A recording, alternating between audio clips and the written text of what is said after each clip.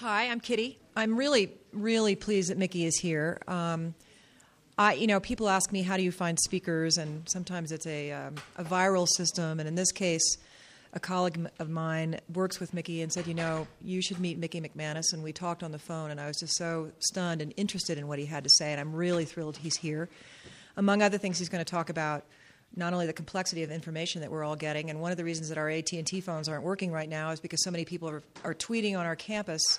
And this is just to his point about the fact that the fragility of the infrastructure underneath information flows is significant. So it's my pleasure to introduce you, Mickey McManus from Maya Design, who is an engineer, correct? Designer, actually, but I work with all sorts of engineers and crazy people. Interdisciplinary, making information and technology more useful for all of us. So thank you so much for coming. Thank you, Kitty. Hi, everybody. Good afternoon. Hope you guys can stay awake for it. I know it's the afternoon. You just had a lot of food. If I end up napping, just keep quiet so I can kind of get through it.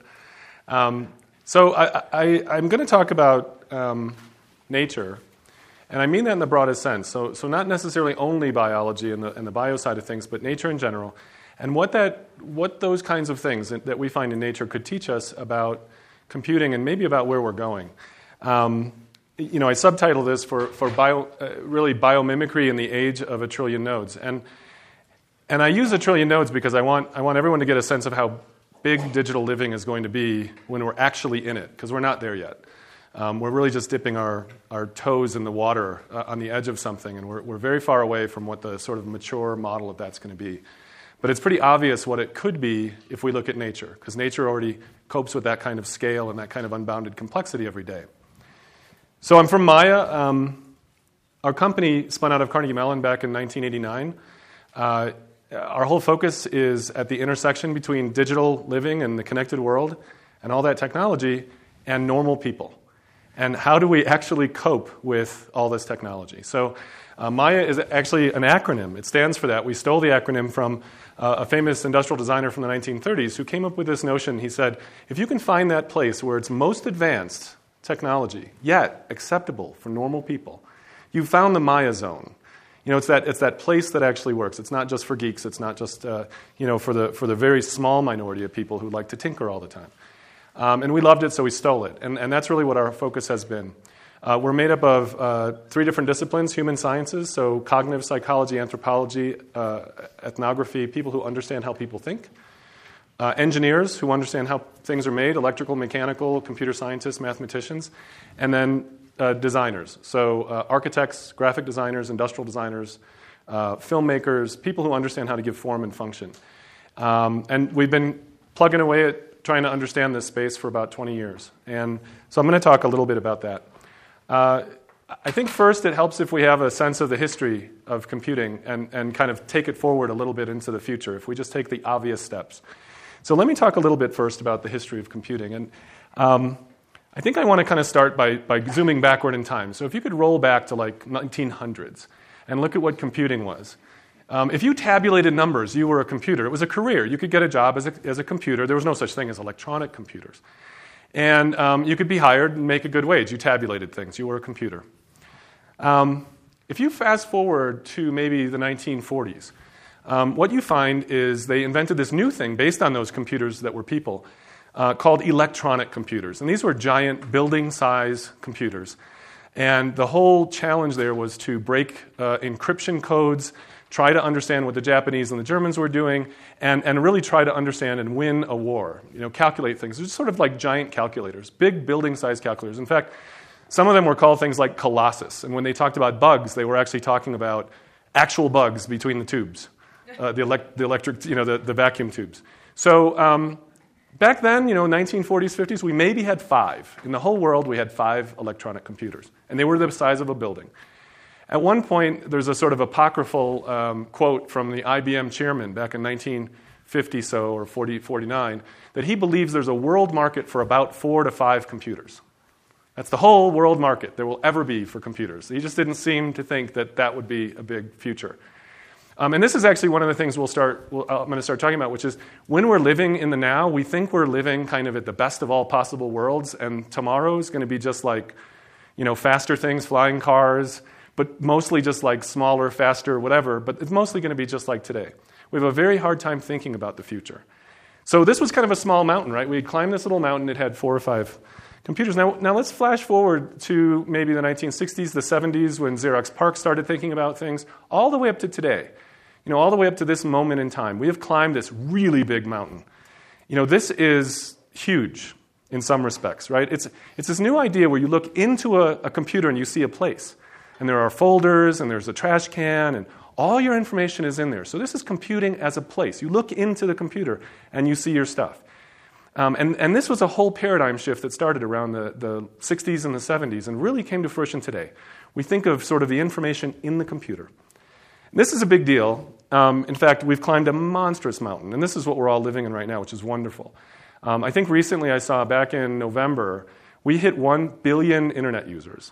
So 1 billion people, different kinds of ways using the internet. That's a huge mountain. I mean, this is going from 5 to 1 billion. That's a big deal. So I think that's important to think about. Now, here's one of the interesting things, though. When people started looking at that mountain, they realized there was a much bigger mountain. 1 billion is nothing.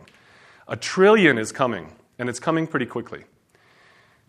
What does the trillion node network look like? And let me talk to you a little bit about that. This is something that a lot of the guys who are really working today, the guys at Google, the guys at Microsoft, the guys right at the cutting edge, they know there's a much bigger mountain out there. It's obvious because we're talking about putting chips in everything.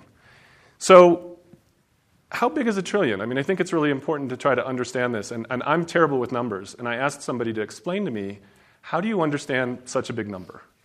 And they told me the way to do this is actually to count back in seconds. So if you count back in seconds from right now, you can kind of get a sense of how big a number is. We'll count back in seconds. So I think what I'll do first, maybe I'll start with millions. So count back in seconds from a million seconds right now. It turns out that was maybe a week and a half ago. Not that far, 1 million seconds, about a week and a half ago. Okay.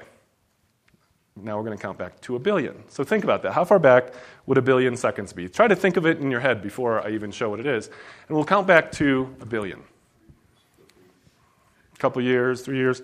Well, it was actually about 30 years. So it was the 70s. That's 1 billion seconds. Right? This was right around, when we started to agree that an 8-bit byte was a nice way to bundle things up.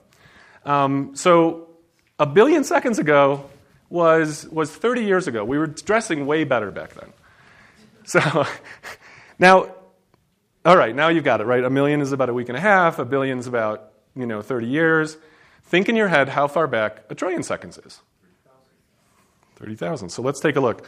If we count back in seconds, and a lot of people will throw different things out. Maybe it's the 1900s, or maybe it's, when Christ was born, or, maybe, etc. Well, it turns out that 1 trillion seconds ago, it was about 30,000 years ago. So we were living in caves trying to teach dogs to like us because nobody else would. Right? This is the time that we were living in. 30,000 years ago is 1 trillion seconds. And so that gives you a little bit better sense of what the world is going to look like, probably within the next 5 years. Most analysts say we'll probably hit 1 trillion soon. So think about this for a second. Today, computing is about sort of information in the computer. In the future, it'll really be, because there's so much information, it will really be us in the information. In fact, it'll be our devices in the information. We'll be swimming in the information. It's really a shift. It's really not going to be computing sort of as a big calculator or even as a place, but it's going to be about computing as an ecology. When you get to that big, you're really talking about ecological scale. Now, here's the thing. A lot of people, when they hear trillion, they're like, oh, the deficit. That's not that big. Trillion. Once you add up a bunch of trillion, you really got some kind of a deficit. But it takes a while, right? The trillion, we've been numb to it. But the problem is I'm not talking about 1 trillion $1 bills. I'm not talking about 1 trillion things that are all the same. I'm talking about 1 trillion things that are all different. And they're all sending you spam, and they're all sending you email, and they're all sending you 1 trillion messages each, right? And they're all turning into bricks because somebody pushed an update to them at the wrong moment. And maybe it's lighting in the operating room that you're being operated on, but Microsoft had to push an update, or someone else did. I don't want to pick on them. I think everybody's in this sense of we need to fix things when we're evolving them. So think about that. Every single part of your life, there probably is going to be information coming from places. So this is 1 trillion in a very different way. Now, as I mentioned, the guys who are standing at the top of the of the current mountain, they see it, right? They've stood up there, and they've looked through their binoculars, and they have seen the other mountain. It is huge. But one of the things that I think we've seen, it's not everybody. There are some people that are pushing in new ways. But a large part of the industry that has to do with everything we do about computing has actually confused a good view for a short distance. It looks so close. When you look at the mountains, they're like right there. They're so crystal clear. But the problem is, when you think it's so close, you start building fire towers. You start saying, hey, we can just get there from here. We'll just kind of build some scaffolding, and we'll get over there. And the reality is, it's a much farther climb. When you get to a local hill, and you get to this point of sort of optimum results, you have to actually do worse to get off that hill to get to another hill. You can't have more features. You'll never get any higher. You're at a diminishing volume at the top of this hill. So we need to think very differently. I mean, in reality, we're going to have to climb down the hill. We're going to have to ford the river, go through the forest, and we're going to have to climb the other side. We need to think very differently. This is about a change in orthodoxy dramatically from what we are seeing today. It is not going to be just like today. So, and I don't want to claim anybody has solved the problem of this trillions. I think it's coming. And it's coming because of a lot of market forces. It's just so damn cheap to put stuff into things. The semiconductor industry put out a report a little while ago that said that they make more transistors than grains of rice. And they make them cheaper. That was 2006. Right? So it is just so damn cheap that people will be putting things in everything. They'll do it for other reasons. Warehouse tracking, energy conservation, et cetera. There are a lot of reasons that you might want to do that. So we haven't solved trillions, but there's an interesting point. Nature has solved trillions. Nature deals with trillions all the time. Think about our own bodies. Our bodies are actually complicated information systems in their own right. But if you look down at the bottom of them, it's atoms, and then atoms make up molecules, and then molecules make up cells. And then those cells get together and they make up organs, and then the organs make up systems, and then those systems make up me, and then you and I together, we make up us, and then a group of us make up communities. Right? So this is the way nature works. It's something that's actually called layered complexity. We have very simple things at the bottom, atoms, molecules, things like that, and they don't have to know what people are going to use them for. So they don't have to sort of understand upwards. This is called layered semantics. They're just very basic, and every complex system has this. So layered complexity. That's one of the building blocks, completely unseen. We don't talk about it at all. But if you don't build things this way, you end up with incredibly brittle systems. So that's kind of the preface. Trillions are the future. They're coming. I mean, I'm sure we could screw it up somehow, but at some point it's going to happen. And if we were to look into the future, we might find some really interesting things there. There's probably peril and there's probably some wonderful stuff. Let me give you one example. We were working last year with a group from the UK who was making $10 outlets that you could put in the walls. Outlets, light switches, circuit breakers. They were $10. They were internet ready. They actually joined the internet for $10, which is the price of an existing outlet. They're already in manufacturing of breakers in Europe today. These things are complicated, sophisticated computers. They estimated that about 300 billion outlets, light switches, breakers are in the world. And if we were to just replace a fraction of that, we'd be talking about far more numbers than we're talking about when we talk even about humans. And those outlets are really fascinating. We tried it out. When you plug in a color copier and you make a copy, you can tell just by the electrical signal, because it's sampling 1,000 times a second, and it's creating these complicated waveforms to understand what's coming on electricity-wise. You can actually tell if it's a black and white print or a color print. You can tell if it's a hard, thick piece of paper or a thin piece of paper. You can tell if it's color, black and white. You can tell all that from just the signal coming out of your outlet. Without knowing anything about the copier, you can actually dictate that. They can tell which copier it is just by the signature. So think about this. 300 billion just outlets. I'm not even talking about anything fancy. But if you do the numbers, if you do some percentage of those, you could lower electric consumption by 20 to 40%. So there are lots of reasons why you would do that. All that feedback allows you to actually react to it. You get more information, you can decide what to do. So that's layered complexity. It turns out there are some other ones too, and I'm going to kind of go through a powers of 10 count up from starting with physics and then kind of going all the way up to some other ones, and I'm going to touch on a few of those. So Down at the physics level, there's this thing called universal identity. So this is a little trick that we get. We actually get it for free from the universe. 2 atoms can't exist in the same place at the same time. It's like free. And so we actually end up with identity. So universal identity, no 2 atoms in the whole world, whole universe can be in the same place at the same time.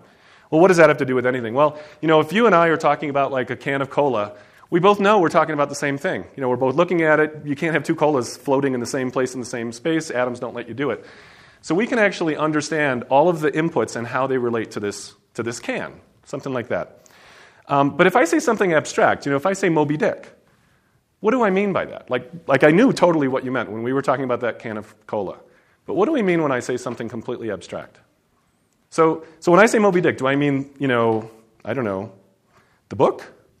Do I mean all the books? Do I mean the pattern that is Moby Dick? The abstract information?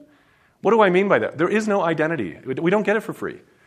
And so when you and I are talking about it, we may not know what we're talking about. We may not be talking about the same thing, and we might have information that's really valuable that we don't realize relates to what you're doing. And multiply that by 1 trillion. Okay, so many arguments in the world are actually, and many of the discussions that we all have, and many of the research discoveries that we make are stilted when we don't even know we're talking about the same thing, because we can't see those patterns. It's kind of like, the elephant that the blind men walk up to, right? And one blind man grabs a hold of the tail, he says, obviously it's a snake. Another one grabs the leg and says, it's a pillar.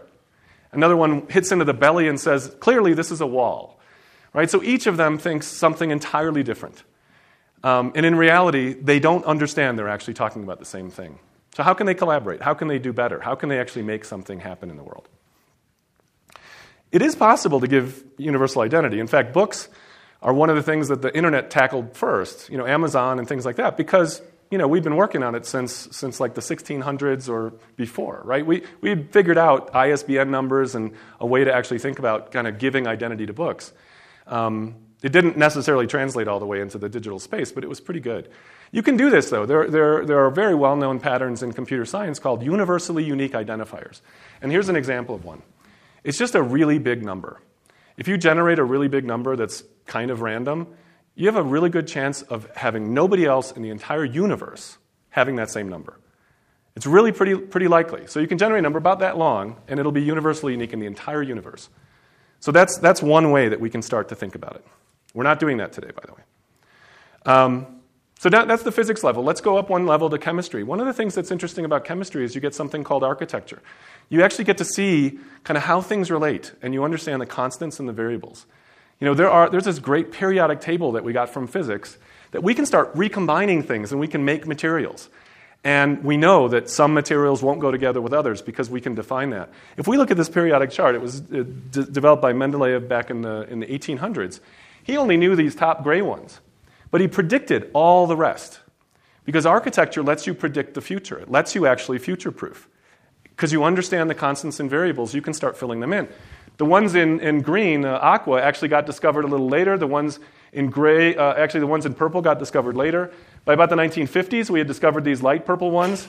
And they fit perfectly, pretty much perfectly, into this architecture. So it allowed us to predict the future. It allowed us to future-proof to some extent. And it allowed us to start mixing and matching and making things. So architecture is another building block from nature.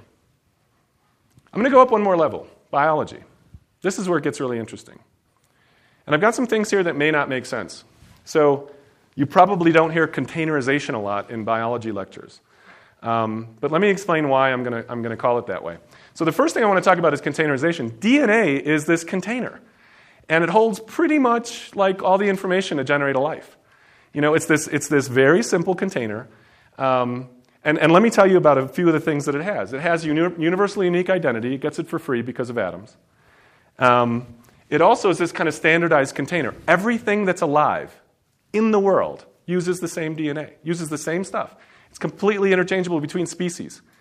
Right? We're able to do things like make goats give us human milk and things like that, and give us medicines and things, because it's this amazingly simple format that everybody shares.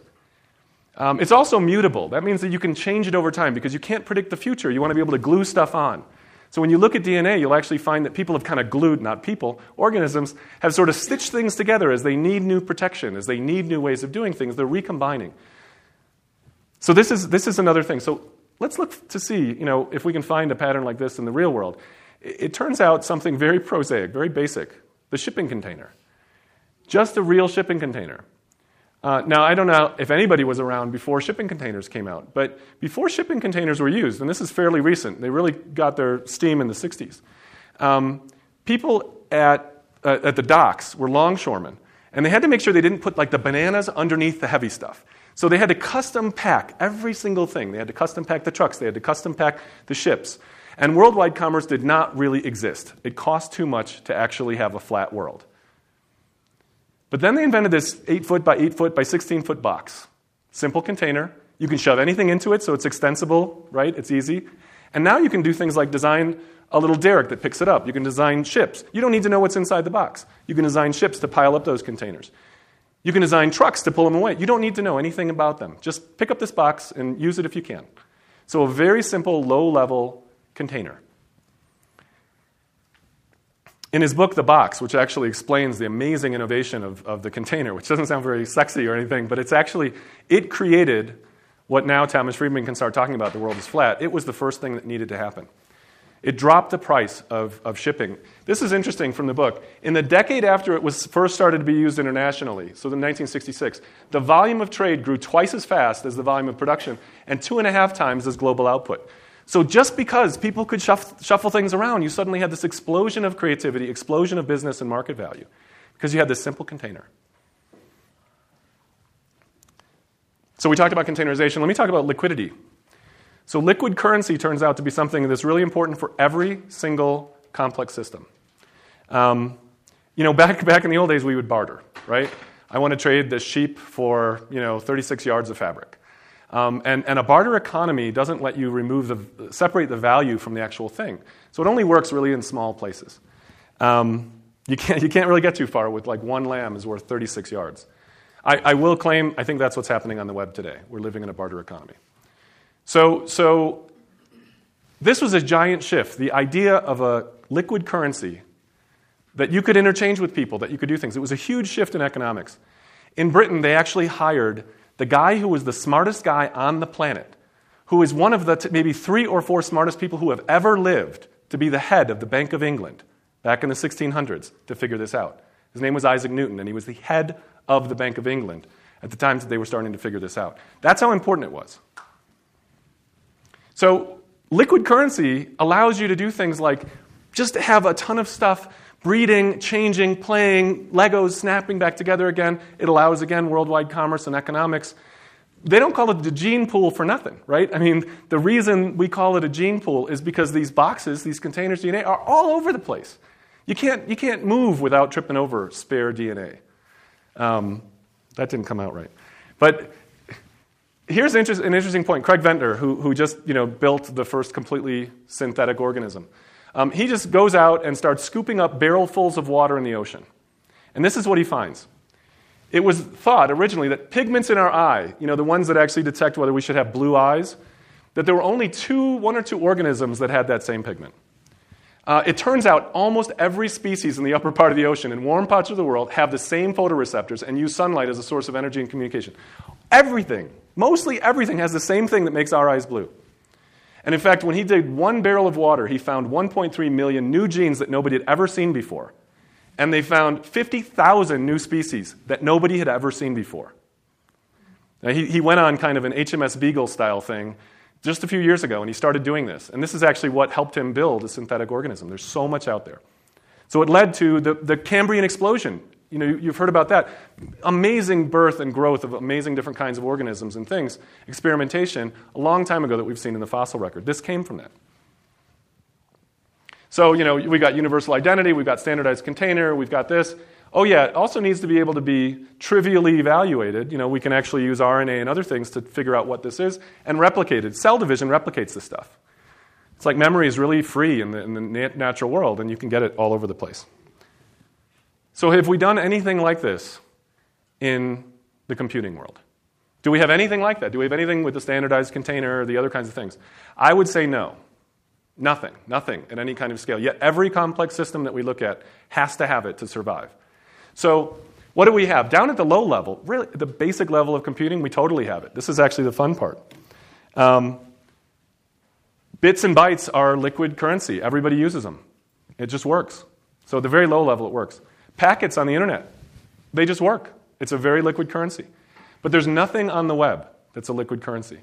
Somebody might say, well, it's the URL, the HTTP thing. Well, that's only dependent on whether the guy keeps that server running, and it's not universal, and it's just not something you can refer to. People say maybe it's databases. Well, databases are 40-year-old technology, and you can't separate the content from the database. It's completely impossible. So that's a problem as well. People talk about the semantic web, doesn't have universal identity. It's actually too complicated. It's a wonderful idea, too complicated. So liquid currency. P2P. I didn't quite understand what P2P meant, but peer-to-peer. So we usually think about peer-to-peer when we talk about people stealing music, like Napster. And so it ended up getting a pretty politically bad rap, although it's the way everything in nature works. And it's the only way you can scale to unbounded complexity. So if you want resilience and you want scale, you need to do peer-to-peer. And if we look at it, I didn't understand this. So I said, well, give me an example of peer-to-peer. And I asked the founder of our company, Dr. Lucas. I said, give me an example. He said, well, Moby Dick. Moby Dick's an example of peer-to-peer. I said, what are you talking about? And he said, well, you cannot get rid of Moby Dick. It's massively replicated by this peer-to-peer system called the public library. It is every single library is a client. Every single library is a server. You can go to any library and ask for Moby Dick. You'll get it. Even if they don't have it, it'll show up because they can ask for it. And they store it. They store it all over the place. You could try getting rid of Moby Dick. You never would. There are just too many of them. You could try 50 years from now. You still couldn't get rid of them all. So it's a peer-to-peer system. We learned our lesson because in the Library of Alexandria, we lost everything. Now we massively replicate. Right? It's the only way you can do it. Here's what kind of people do. You read, if you go to many research papers or books that have been written in the last 5 years, you will see references at the bottom at the back of the book that are HTTP something, something, something, something, something. What percentage of those HTTPs do you think you'll be able to resolve in 20 years? Does anybody have an idea? What percentage will you actually be able to click on and still get that link in 20 years? Most people I talk to, what? What do you think? 0.1%. Yeah, that's right. Nothing. You won't be able to resolve those links. We're erasing the carpet behind us. We're erasing our paths. We're completely throwing them away. And so this is true, right? I can still resolve, I bet you, and I'll take the bet from anybody, I can resolve if you ask me about Moby Dick, I can resolve it in 20 years. I can resolve it in 50 years. Even if nobody does print anymore, I can do it, because it's been massively replicated. It's the same reason we've got so many genes in the world that we can find and exploit.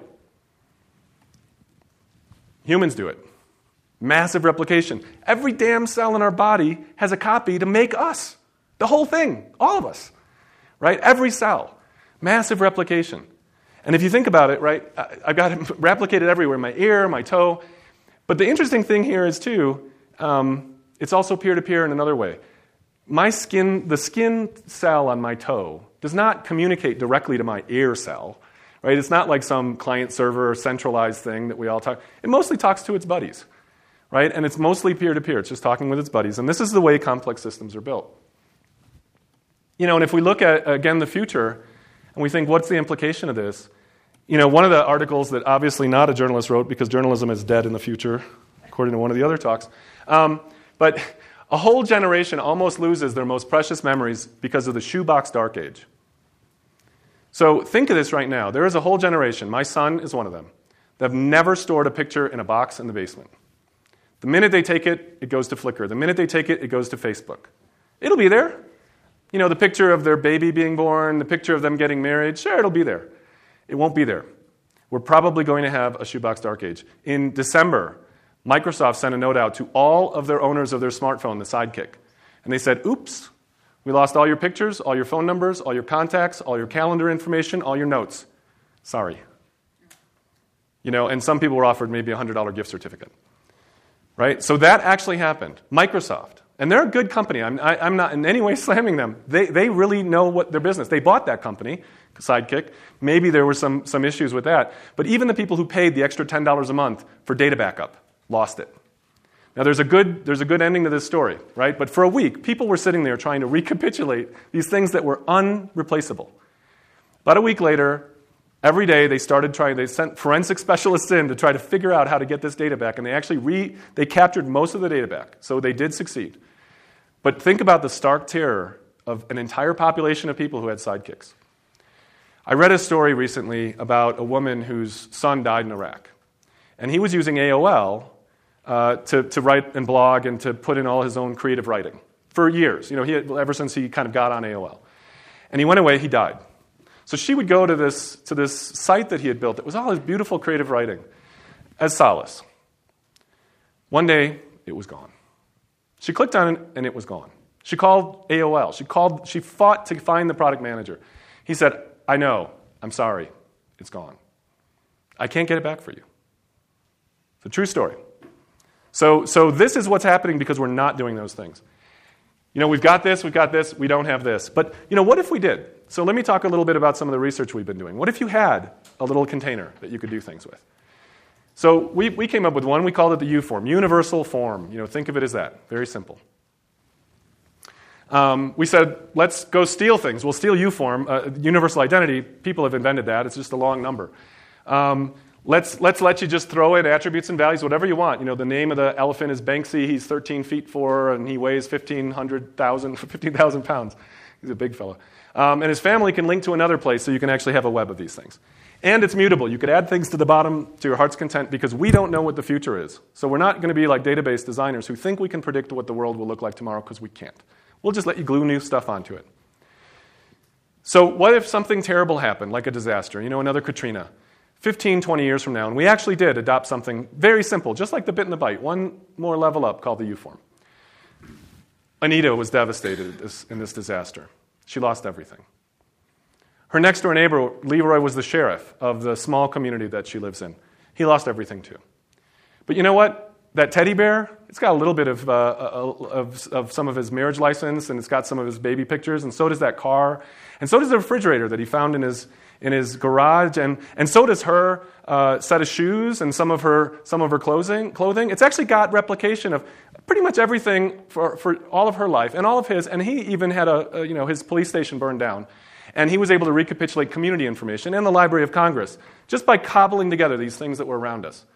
And that may sound silly, that may sound fantastical, but any cell on my body has all the information to recapitulate me. Is that too much to ask when memory costs nothing today? So that's the potential that we could have. Peer-to-peer. If we go up one more level, psychology. Is this good? Am I talking too fast? Too slow? I know it's like nap time. So psychology. Now, at some point, these organisms started to think. This was a pretty exciting day. And in fact, one of the biggest things that happened in the world was humans learned how to read. The written word was an incredible shift. And our minds began actually being self-aware and understanding the world. And there are some amazing patterns there as well. So let's look at humans 100 years ago. That's a human. That's all the information in the world, that little purple dot. That's all the information we've collected. It was all stored in books 100 years ago. And you had to be rich because there weren't public libraries in many places. You had to know somebody rich or go to the university to find the books. But if you wanted to, you could read every book about one topic in your lifetime. It was possible. You could read every book. In fact, I think if you go back 2 centuries, there was a guy who owned every book that had been published. So, great, 100 years ago, we could read everything about a particular topic. Let's fast forward and see how we're coping with this explosion. Because you know what's happened? The amount of information has exploded. We had radio, then television, then the internet.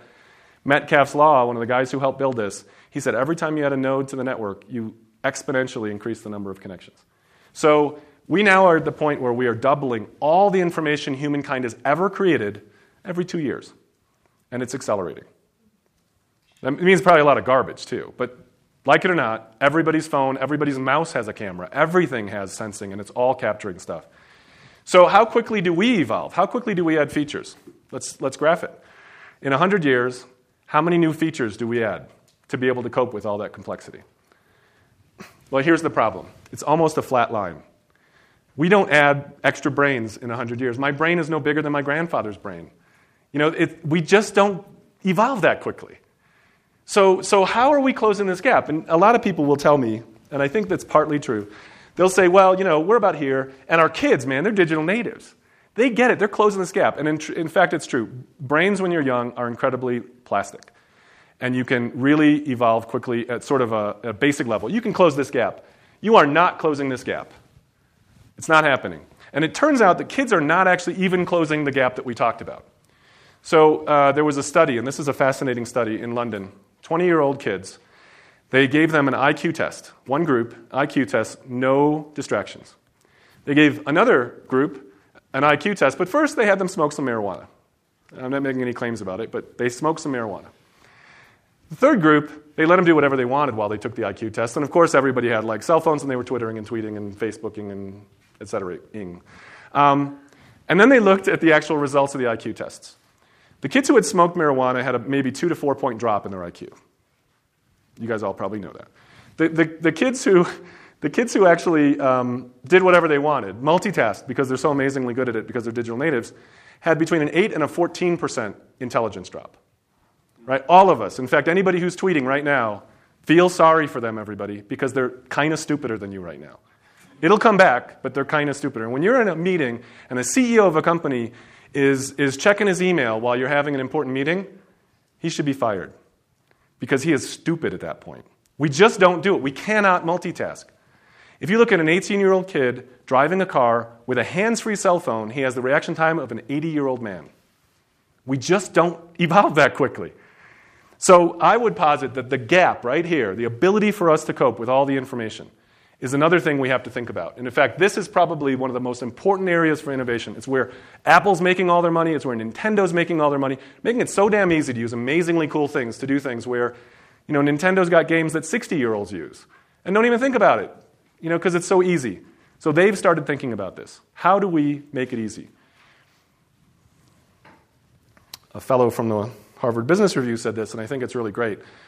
The danger from computers is not that they will eventually get as smart as men, but that we will meanwhile agree to meet them halfway. And I think that's one of the dangers. We'll get stupider because we're going to be effectively servants to these computers, and we already are. We're certainly fixing things more than we use them, and it's getting worse. But there are actually some tricks. We were evolving for a lot of million years. This line wasn't just always here. It actually was lower. We've evolved some incredible stunts to cope with complexity. I'll give you one or two. Just little patterns that I think are pretty fascinating.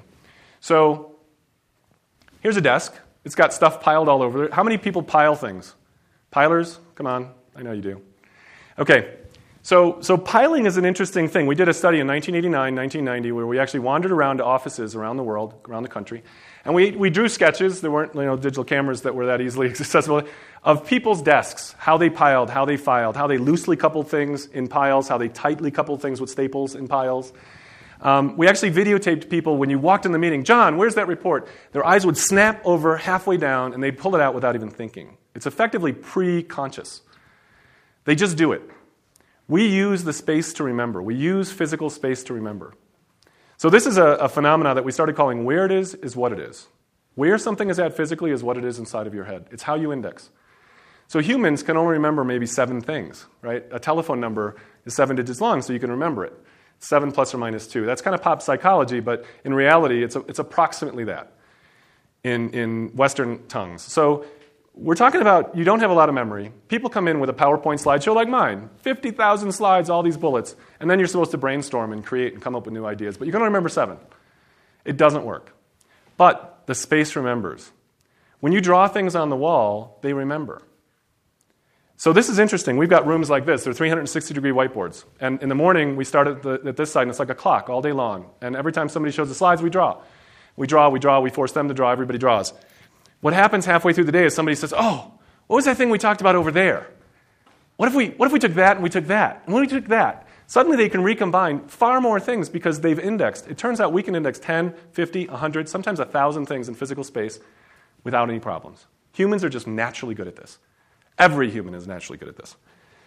So some companies are taking advantage of this. Apple's one of them. When you use an iPad and you're looking for your picture, you're like, oh, I think it's up over there. Oh, wait, no, it's over there. You're skidding across a giant sheet of paper. It's where it is what it is. You're thinking about it as a physical space. That's why it works. It makes you feel really smart. It makes you feel like they're really smart. So, here's the trick, though. We've been evolving that feature for a really long time. Have you guys ever seen squirrels find food, like after 6 months that they buried it? They find it. Everything in the animal kingdom does this, right? So, yay, Apple. You were able to do something that squirrels have been doing for a long time. You took advantage of it finally. There's a whole bunch of those. I could go on all day about these, but I just wanted to point out one example that would help us cope with that explosion is go back and look at the things we do well. Herb Simon said something really interesting. He said, think of the mind as a pair of scissors. And there are two blades. One blade is your brain. It's where all that cognition happens. But the other blade is the environment your brain pushes against. A scissors won't cut unless it's got something to push against. And the environment has a lot of complexity too. And if you can take advantage of it, like a physical wall, write all over it. Let the room do some of the work for you. So when you see ants wandering around, and they're building castles and fighting wars, and they've got like a handful of neurons. They do not have much brain. How are they doing that? Well, the reality is the environment is crazy complex, and they're pushing against the environment with some very simple rules. So that's what's happening.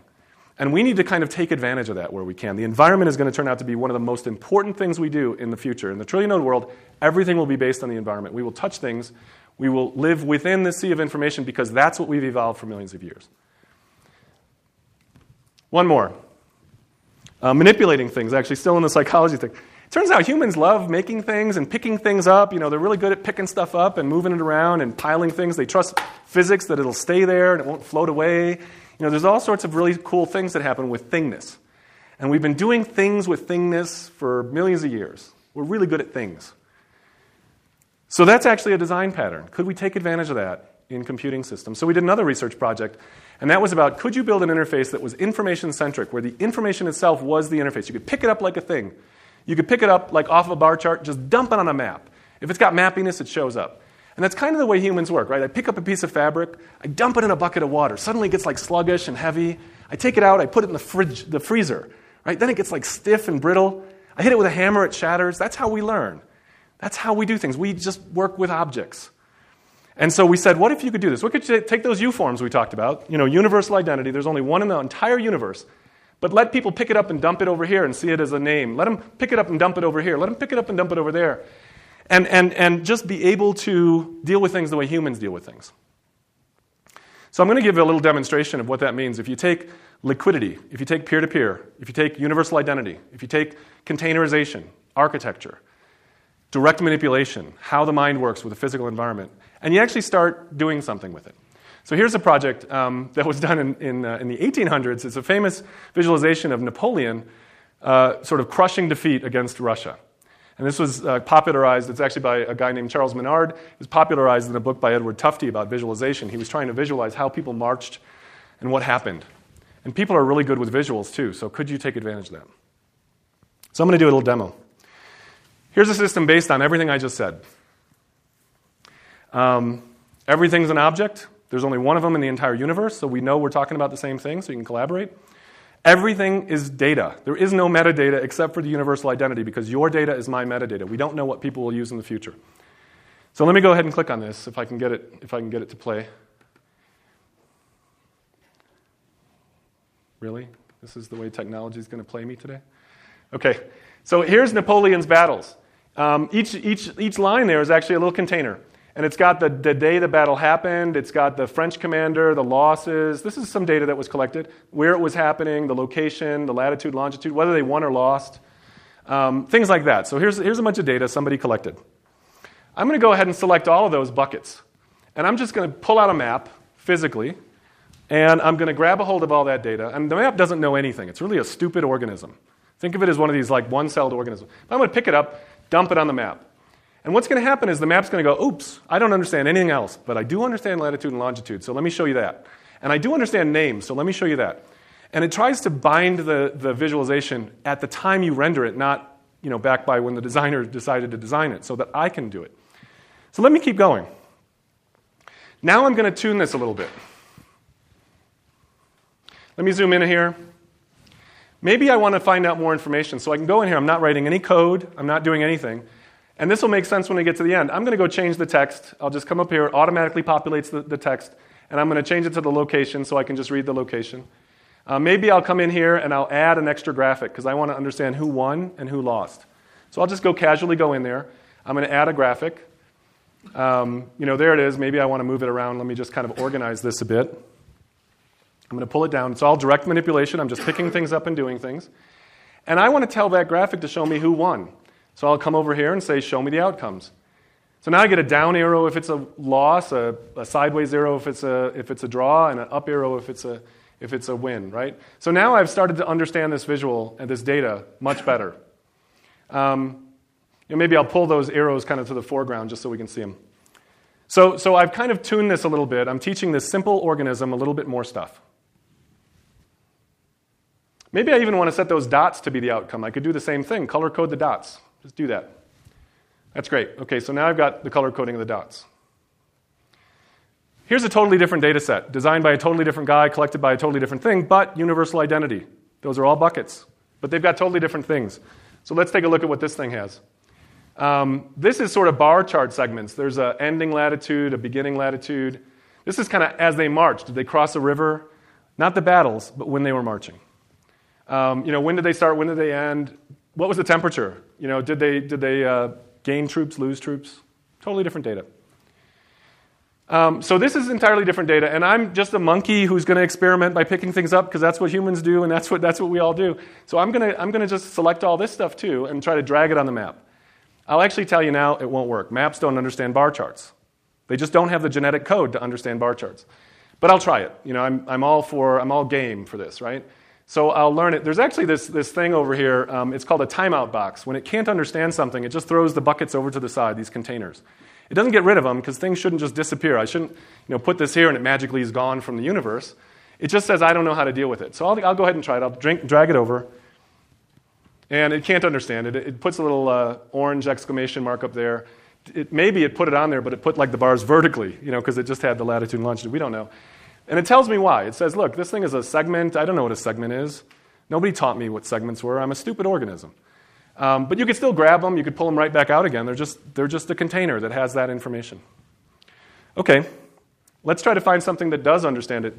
Bar charts actually understand bar data, so let's try that. So I pull out a bar chart. This is another little simple organism. Got some genes. I grab a hold of all those segments again and I dump them on the bar chart.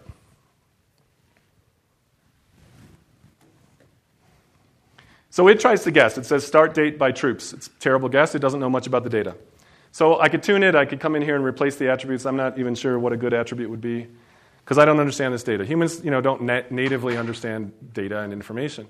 But I can tinker. Maybe I can set this bar. I'll make the thickness equal to the number of troops. So like a thick bar would be a lot of troops. So I'll just try that. Thick bar, a lot of troops. That's pretty good. Maybe I can set the color of the bar to the temperature, because I know temperature is like a color spectrum, right? Blue is really cold, red is really hot. So I'll go ahead and do that. I'll set the color to temperature. Now, this is still pretty nonsensical. I can't make any sense of it. If you can, I don't know you're probably a lot smarter than I. But what I can do now is I can steal its genetic code. Remember, we've got common currency. We've got these DNA things. We can just pick up DNA and move it around. So I'll come over here and I'll extract its symbolic blueprint, its little DNA module. I'm just going to steal its understanding of barness. So I'll go ahead and steal it. That's great. So now I'm going to come over to the map. I'm going to teach the map. So this is recombinant visualizations. Okay, I'm taking a little bit of genes from here, a little bit of genes from here. I'm building something brand new.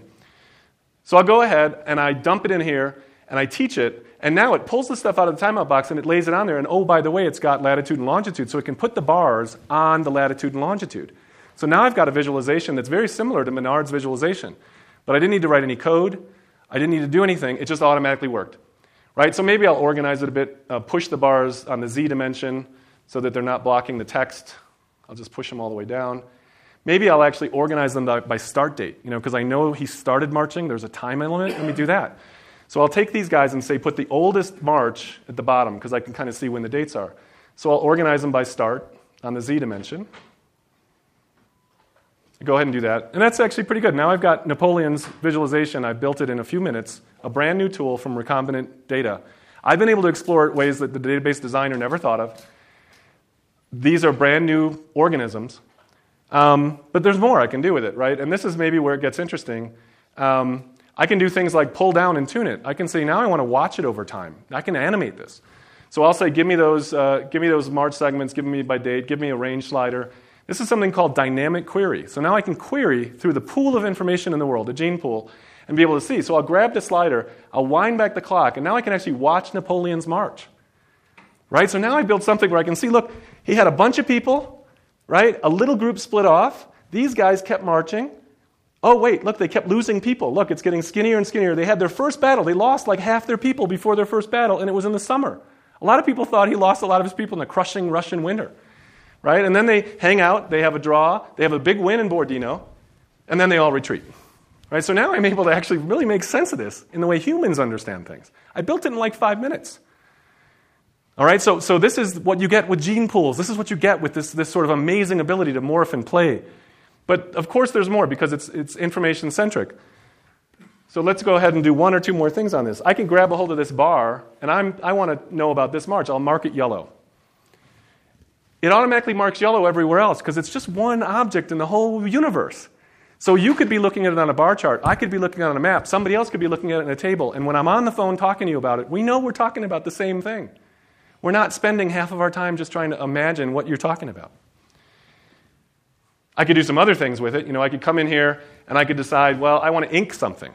I want to draw a path that I want to fly over a robot plane. So I ink it. Ink is data too, right? Everything is data. Everything is in these containers. It's genetic code. So I could do things like pick up the ink. I could drag the ink over. If I put in a table, I'd find the latitude and longitude. I'd find out who drew it. Everything is, human intent is data. Why wouldn't we capture that? So I can do things like tune it, I can adjust it, I can do stuff like that. Everything is information. I can pull it out, I can give it names, I can do other things. So I did all this. I built this brand new tool. I've kind of created some kind of new genetic organism that can actually understand data in a new way. It took me a few minutes. Really pretty simple. So what can I do with that? Let's see if I'm on the right one. Let me pick all this stuff up and throw it away. It's objects. I can just pick it all up. I just built a brand new tool, and now I'm going to throw away the stuff I was using to test with. So I toss it in the garbage. Maybe I'll just clean this stuff up, get rid of this stuff. So here's a new tool I just built, and I could go and do things like maybe I want to build a new dashboard. So I'm going to put this tool in a dashboard. Nested containment, layered complexity. I can just kind of keep going. I'll pick up a container. I'll toss it into it. So now I'm building a brand new whole application. I push it in there. So now I just push it down into that U form. Maybe I go out and get a sticky note because I want to have a chat. Remember, there's only one sticky note in the universe like this, so you can have chats on every single piece of data that exists in the entire world. Maybe I want to name it something. Mix Cool Menard Tool. I just built a brand new tool. I want to name it. So go ahead and do that. And maybe I want to add other things. I might put a timeline on there, a network diagram. I might want to build something that would do my tasks. So I'm doing this. So I'll go through. I'll pull out a scheduler. These are all sort of basic organisms that understand things, just little bits of genes and DNA. Maybe I'll pull out a network diagram. I want to see how Napoleon is related to the people he, fought. I don't know. Probably was.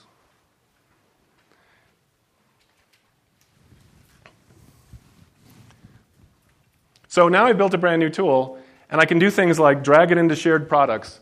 Just like anything else, since it's one liquid information flow, I can pick it up, I can actually copy it, and if you had it on your desktop and I started collaborating with you, it would be collaborative right out of the box. Right? If I draw, it draws over there. So we're actually having a conversation because there's only one of these in the universe. So just casually doing this. I can also do things like drag it into a shared product. That's sort of this thing over here. Make it my dashboard. Now, 10,000, a million other people have it as genetic code that they can build on top of. So I see this new tool, now I can build it. It's been thrown into the gene pool, and the ones that are the most successful bubble to the top. So this isn't just a laboratory experiment, and I wanted to point that out as well. This DARPA, the Defense Advanced Research Programs Agency, when we built this, those are the guys who built the ARPANET, later called the Internet. When we built this, it's used for roadside bomb clearance, it's used for IEDs, it's used 24 hours a day, 7 days a week. People build features in here in 2 or 3 minutes or 4 hours.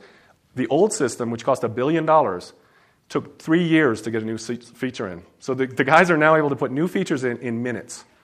It is widely deployed. Last year, it won the best net-centric application for the government. And DARPA awarded its highest honors as the best success of actually transitioning. It's in use. It's been in use since 2004. This isn't new. And it's all based on organic stuff. It's never been turned off, and it's going every day. This system, by the way, because it uses all visuals, it uses things humans know. The old system took 2 weeks to learn how to use. This system, 4 hours to 6 hours, and you can use it. This system, 400% increase in decisions and collaborative mission planning. 400% and 300% increase in situational awareness, sort of understanding where the world is. So now it's starting to be used for all sorts of things: transportation logistics during disasters, drug discovery, figuring out what drug should go into clinical trials. But it's an example of what could happen if we start taking all of these building blocks and building on top of them. So I wanted to make sure I gave you guys a little bit of time for questions, if you're still with me. Anybody with me? I didn't touch on ecology, and I think I'll just point to one thing that I don't think people talk about in the ecology space. There's a ton of them. Mutualism. You probably haven't even heard of that, or it just sounds like a made-up word. It's actually one kind of symbiosis. We mostly hear about like parasitism, being parasites, something. But most of symbiosis in the world is mutualism. If you look at the aspen trees, they have this thing called a mycorrhizal network. It's actually under the surface, it's invisible. It's a network. And it actually transports stuff between species and between plants. They've tracked electrical signals for miles. And aspens, many aspens are actually just one tree. They just have this rhizal network underneath. There's one in Utah that's 80,000 years old, Pingo. At least 80,000 years old. Right? So look at that resiliency. Pretty damn good resiliency. Right? And rhizal networks are everywhere. It turns out that rhizal networks are in 80% of all the plant species in the world. It's actually a fungus. And it grows in, and it shoots in little teeny shoots into the roots. And it grows between different kinds of plants. And it gives the plants nutrients it can't get from the soil. And it gets sugars and things like that. It's completely mutual.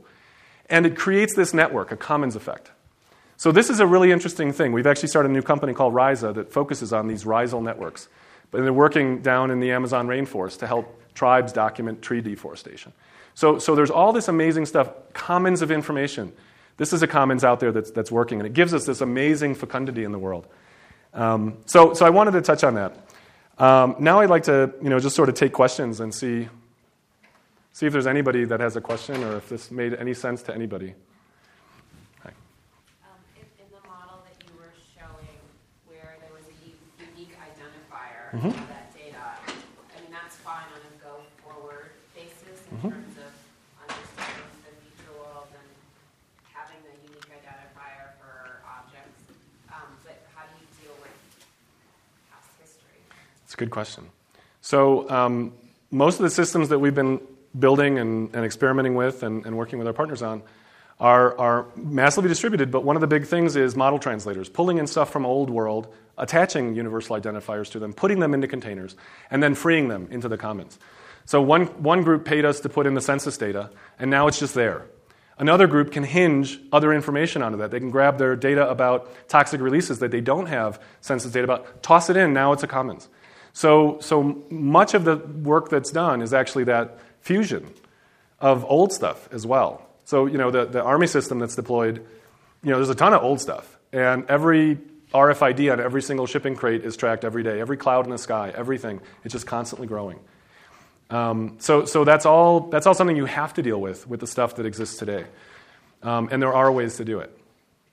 It's not trivial, by the way, because there's not much structure to it, or there's too much structure in some ways. But it's a common problem in the world.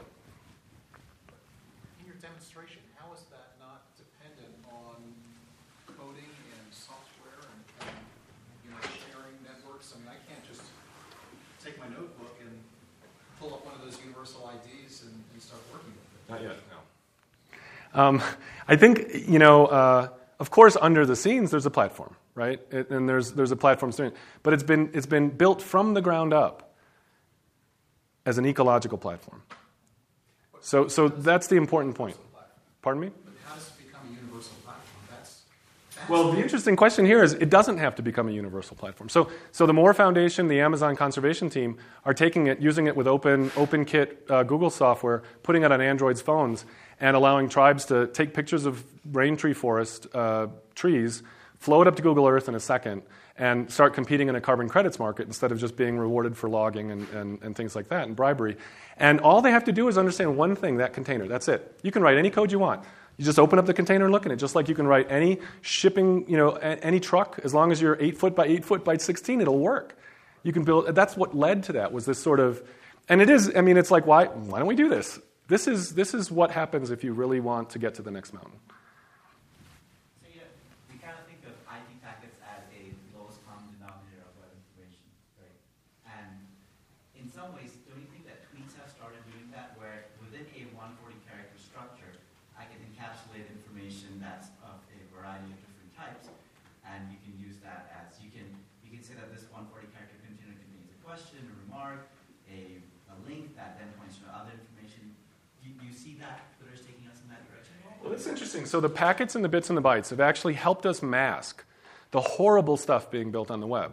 And because there's so much power out there, Moore's Law is so damn good, and because the internet was so built amazingly well, that the packet structure and the bit and the byte structure hides a lot of this. But it's actually the wrong level of abstraction. It just doesn't work for those kinds of things. It's too specific on things. And it shouldn't know about stuff upwards, right? Atoms shouldn't know how they're used to be building things. That's bad semantic layering. So I think that there's amazing stuff happening. I'm not saying the web isn't amazing. It's amazing. It's led to incredible explosions of entrepreneurship. I'm just saying there is a big, big mountain. And whole industries will die, others will be born, and the world is going to change dramatically. It is not what it is today. If you think about it, let me show just that, to remember the mountains, right? The opportunity for growth there is just not much. You're fighting over the last table scraps of an old paradigm. It's like the buggy whip guys going, damn it, I can make a better buggy whip. But it isn't going to work in a trillion nodes. It just doesn't work because you can look at everything else in the universe that is complex, and it's based on some of these patterns. These are design patterns that have been replicated. A wise man told me, if you want to do something really hard, find somebody else who's already done it. Nature's already done it.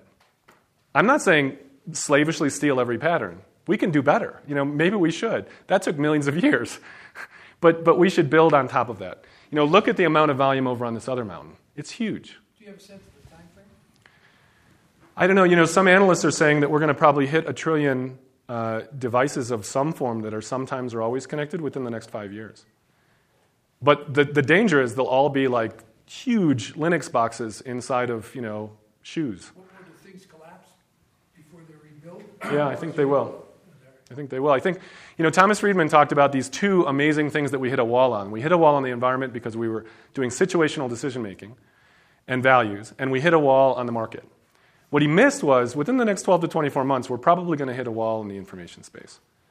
And it's not going to be pretty. I just met with about 100 different security analysts. There is stuff that is scary, and it is so brittle. The cloud itself, I think someone characterized it really nicely. They said the cloud is a lot of marketing hype. It's something that we invented in the 60s. It's called client-server. We're just really good at it. But it's effectively pulling a lot of the resiliency out of the market. 5 years ago, there were 100,000 companies who all had their own customer relationship management. They all had their own databases of their salespeople. They all had their own guys working on it. They all had their own servers. 5 years forward, all 100,000 of those companies are in one company's customer relationship thing, in like 5 servers, 5 buildings, right?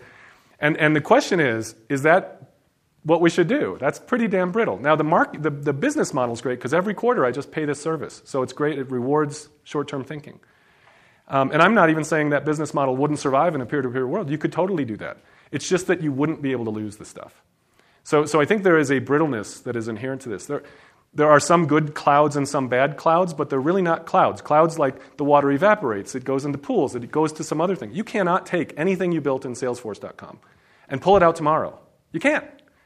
It's customly built into there. You can't put it into Amazon's. You'll have to spend all the money to rebuild it. Amazon's is actually closer to what really should be happening in some respects. So they're very different. But we all call it the cloud. It's in the cloud. It's in a gas-filled dirigible filled with hydrogen that has clouds painted on the side. And one guy, shoot a flaming arrow. There's a big asymmetric threat here. And again, I'm not a doom and gloom. I'm just saying if you look at nature, that's what happens, right? Look at Easter Island. Look at other kinds of things. Look at Jared Diamond talking about collapse. no one's talking about that, and I wish they were. And the only thing I wanted to do today was just tell you maybe a different point of view. Maybe I'm wrong. We're maybe crackpots. With this platform and this approach have you worked in any way with diagnostic medicine at this point in terms of any projects that you're trying to work with? Because it's 14% of the GDP. I figure you probably don't have some interest. Yeah, I'd love to. No, not right now. I mean, we're doing some work with some medical companies. It's more around the payer side of things. Being able to dynamically visualize if people are getting multiple prescriptions and other kinds of things, and how long they're in hospitals and what's going on there. And again, tools built in like a day and a half that are then started to use to experiment with. The only reason I said that was just came from a session with David Inglis, and he's talking. I'm sort of hearing it on each side of my head, and somehow in the middle of my head it's coming together. So the kind of diagnostic look at things and taking them apart and putting them back together. We would love to. We're a really small company, just kind of trying to stick to our knitting and trying to at least do some work to do these experiments and test. We're validating it out in the world by doing things like deploying it, and it's out there, and it's now the official command post for the entire Army. And it came from our little research effort. We didn't build it alone. We worked with some big guys, but we are credited with coming up with the first version and with building it out and building the company that now deploys it. The interesting thing about that visualization, though, is it was visualization as a medium. I could see your head. I could see what you were thinking. You were putting your ideas onto the page. When we did this tests with commanders, we would do war games every 6 weeks. And half of the commanders didn't want to share their desk. They were like, well, I don't want people going off half-cocked. I'm still thinking. The other half of the commanders shared everything. The group that shared everything won twice as many battles. Why? Well, if I looked at your desk and you were my boss, I could probably see what you care about. You've got your tickets there. You're about to go. You've got this Post-it note about this. So they were able to hover over and see, hey, this guy's worried about these ambulances that were just stolen. Let me go find license plate numbers. Maybe he thinks they're going to be turned into an improvised explosive device. So it gave them, they started calling it top sight. They could look into what people were doing. They could hover over. They could pick stuff up off of someone else's desk and look at it. So it really was about visualization as a medium for collaboration and decisions, not visualization as a pretty PowerPoint. They actually started calling PowerPoints dead data because you couldn't hover over it, you couldn't pick it up, you couldn't do anything with it. And I think that's playing on the mind part of it. It's just an opportunity. Other questions? I think I'm on the right track here. There was a program written and published by Lotus years ago. It was a database program called Improv. It was a spreadsheet program. And it was one that had every cell was fully connected to everything else in a full three-dimensional model. And interesting, they killed the program because they thought it would kill their revenue stream, which was Lotus 1, 2, 3. Yeah. But it had basically what looked like a spreadsheet and then 3 links, and all those links had an infinite number of additional links that you could have. And by moving all this around, you constantly rearranged all the data. But effectively, underneath all that, every piece of data had a universal identifier, which was causing that. And this was about 20 years ago. Yeah, that's what I said. Universal identifiers have been around for like 30 years. People know how to do this. And I don't want to claim that we're inventing something new. We're just ripping off nature. Yeah, and the unfortunate problem with that was that database, although it was completely linked with universal identity, no one else's is. And so you can't pick it up and move it. And then when you pick it up, you find out someone else defines something slightly different. Now you can't even understand if it's the same. And when we do, though, fuse 2 different databases together, we tend to get exponential new discoveries. Right? So there's no question that the owner's manual for the human body will just pop up one day. If you actually have this, it's what we would call parametric model for the universe. We don't have it. Wikipedia is pretty much a flat file. You can't see that. It's like we're drawing CAD files of like a side view and then a top view of a house. And if you move the side view, you better go back over and move the top view. And that just doesn't make sense. Well, the difficulty I have with I run a mid-sized business in which we have 3 full-time programmers just building database stuff constantly. I don't see how I could, and I struggle with the archaic pieces of that database, some of which are 17 years old. Most of it's built in a language done by Borland. Yeah. But I struggle is how do I go from there? I can't stand what I got, but I don't know how to transition to something better. This is a problem because it's a discontinuity, right? And that's what we mean when we say orthodoxy. It's a different orthodoxy. What we find people doing is building sandboxes, starting to flow stuff in and using them for tasks they just cannot do in any other way. And then slowly having that sandbox just continually to grow, because it's just peer-to-peer. It'll just keep growing. It'll keep sucking stuff in and coping with that. And you've got history of everything, because it'll track all that too. So they tend to do sandboxes. They test out on really high value things that they can get return on fairly quickly, and then it just grows. I'm just claiming that this is a possible approach. We've published a lot of this stuff. We don't want to even be the people who build all this stuff. We just want it to happen. John. Will operating systems cease to exist? Like, in other words, will there be like a commonality that everything understands, and where does that come from, and who creates that, and how does it adapt? It's an interesting question. I mean, this is a weird, murky future. I think I would rather see something that the data is a universal identity, so we actually can live in this giant world of it. And then these applets and these things can just scoop things out and use it. It just needs to understand a container. And so there might be multiple different operating systems and different ways of doing it. But think today, I can't do this, right? I cannot pick up my phone and copy a word, hit copy, right? And it's on my finger now, and I cannot paste it onto my screen. That is bullshit. Think about that, right? You know who I am, right? It's networked, it's liquid. I just hit copy. I'm touching the damn computer over here. I'm touching the computer. Why don't you let me paste it? No, I've got to paste it into an email, and I have to send it to myself. Just think about that. And the apps they're all on the phones, the apps that are happening everywhere, that's another kind of silo, right? Because they don't really let you play between them. They don't let you kind of actually keep the real metadata about what they are. When they move to something else, you strip it away, you throw it away. In ours, you pull it out of one and another, you keep all the other stuff, you never know. Someday you might learn. That's the way the genetic world works. So it's frustrating, but it's a big challenge. I don't know what'll happen.